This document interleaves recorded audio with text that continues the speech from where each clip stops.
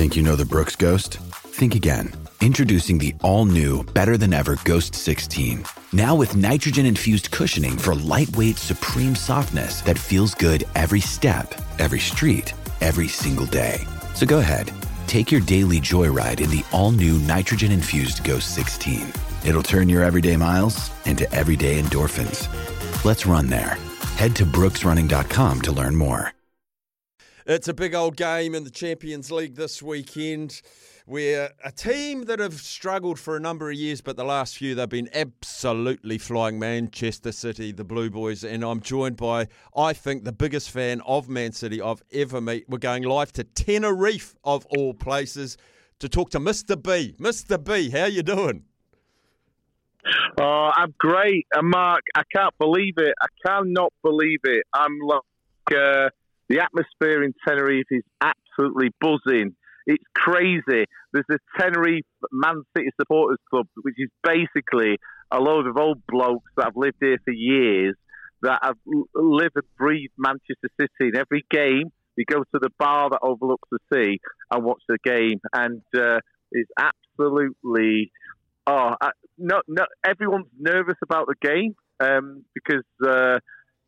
through everything we've ever experienced, we've been always overshadowed by Man United. And if we could do the treble on, winning the Champions League, there's no way they could say anything anymore. Is the Champions League the jewel in the crown? Like if I'd said to you pre-season, you could win one of the Premier League, the FA Cup or the Champions League. Is this the big one? Oh, it's beyond a shadow of a doubt. I think... The Champions League is the one that no one gives us credit. It's like we've won 5 Premier Leagues out of the last 6 years, and everyone that says that's a Man City fan or that gets told by other clubs, especially Man United, is like, unless you win the Champions League, you won't be considered a great team. And no matter how much we've been successful, which we have, and I'm like, it's beyond my wildest dreams. I could die a happy man right now with what we've done. But to ram it down their throats to win the Champions League would mean the world. So it's all about how you make the Man United fans feel.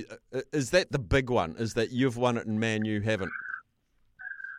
All right, put it this way. I've recently just turned 50, right? And probably for the first 20-odd years of my life, I suffered depression every weekend at 3 o'clock on a Saturday. Man City, like my childhood was spent cursing my dad for bringing him up as a Man City fan because it was like literally 3 o'clock, the game kicks off.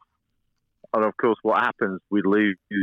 On average, if we won 3 or 4, 5 games in a season, that would be considered a success.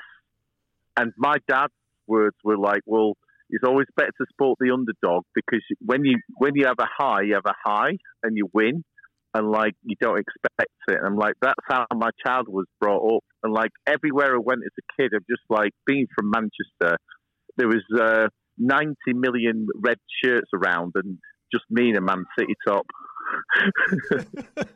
So the resurgence of, you call them the Blue Boys, the resurgence of them, like, do you feel like you embrace them even more because of years of tough times means you haven't taken the good times for granted?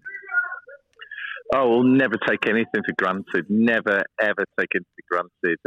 And that's the whole point, really. I mean, the levels of success that we've had, I never thought would happen. I mean, as a kid, I was just like overjoyed that we won a game, But now the level of where we're at is just an extraordinary level. And I think there's been a bit of snobbery and there's a bit of cartel club football from the years with Man United, Real Madrid, Inter Milan, the Milan clubs, Bayern Munich, Liverpool, Arsenal.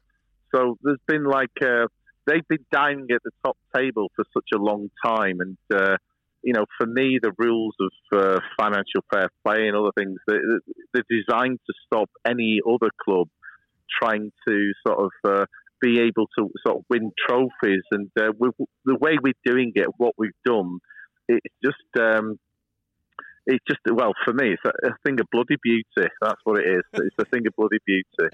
And all I'm saying is, I just think, I mean, this is just the icing on the cake that, Man United did the treble in 1999.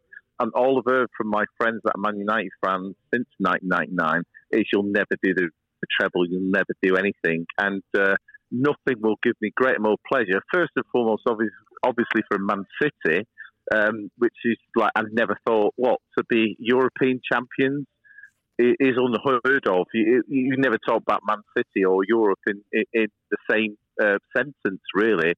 But to actually do it would be, I don't know. I mean, as I said earlier, I could die a happy man because it doesn't really get any bigger than that. And to add onto everything of the years of banter between Man United fans, they won't be able to say it anymore, and I'll be absolutely laughing my arse off if we manage to pull it off.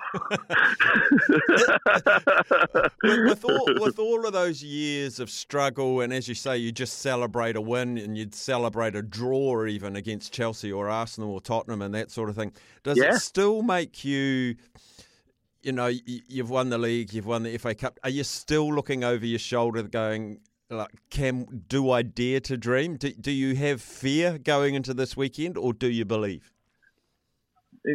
I always believe, but the fear overtakes the belief, because I was scarred in my childhood with even being 3-0 up, and then we'd end up losing 4-3. It's like, I know what the fear's like. So no matter what time of the game, no matter if we're winning, if it's 2 or 3-0 or anything, until that final whistle goes, because it's been torturous as once you start thinking you've won, in my mind, then what happens is then we end up losing the game. So that's what I remember as a child. So until it's actually done, and the fear factor, even though we've won all these things, even if we're winning 2-0, I still worried that they're going to score 3. I know, it's unbelievable, isn't it? But that's the mindset. The mindset of the Man City fans is like, everything's based on fear, really. I mean, we don't know how to celebrate success, but I think Man City fans, they're not go-gooders. They're not sort of, they don't lord it over people like Man United fans or Liverpool fans are going, you've not won this, you've not won that. We're more like, we still can't believe we've actually won anything. So, and also we're like, as Kiwis are, and how sports should be. You congratulate people when they, when the opposing team wins, or you lose. But over here in the UK, there's such a fierce sort of volatile, we're better than you, and I just think just for this once, if this is the only thing we ever win ever again, I'm more than happy with that. I've always been more than happy with what we've ever done now. I've never thought in my lifetime this would even be achievable, but it's all about Saturday, and that's the massive one, absolutely massive. And hopefully we'll get a bit more credit than perhaps a lot of the media and say you're not considered a great team until you've won the Champions League. And we were close a couple of years ago when we got to our first ever Champions League final. I don't know, what's the word? They choked. I think they might have choked and didn't do anything. So hopefully the hurt and disappointment from that can spur us over the line come Saturday.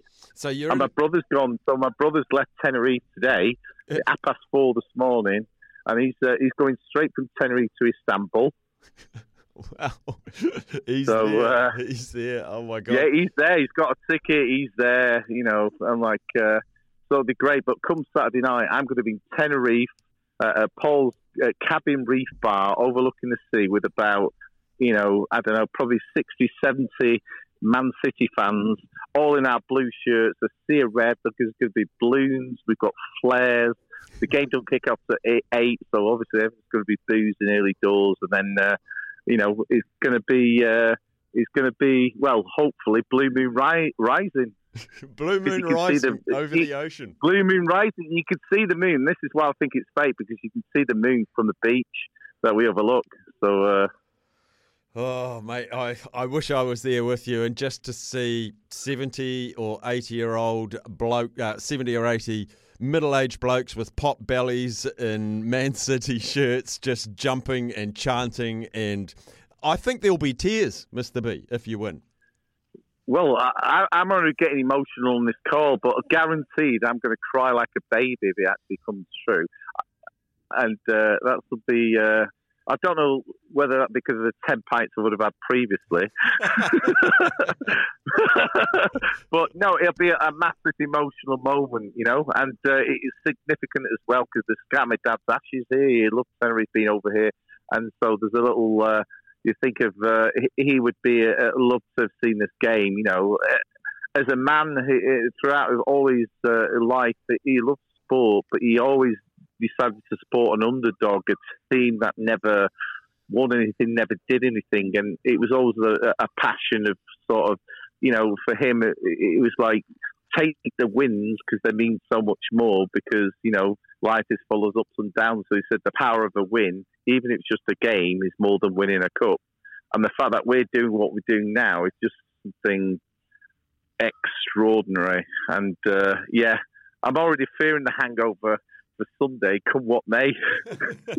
Well, mate, I know you'll enjoy it. I just from the bottom of my heart for you, but even more so for your dad, mate, that you'll be channeling him in there and his ashes in Tenerife. I've just got, all I can say is up the mighty Blue Boys, mate.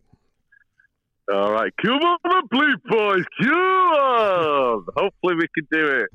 I'll report back, and maybe not too early if you want me back on after the game, and I'll send some pictures through as well. Yeah. Yeah, brilliant, mate. Thanks, Mr. B. Oh, cheers. Thanks, Mark. You take care. Blue Moon Rising, everyone. Blue Moon Rising.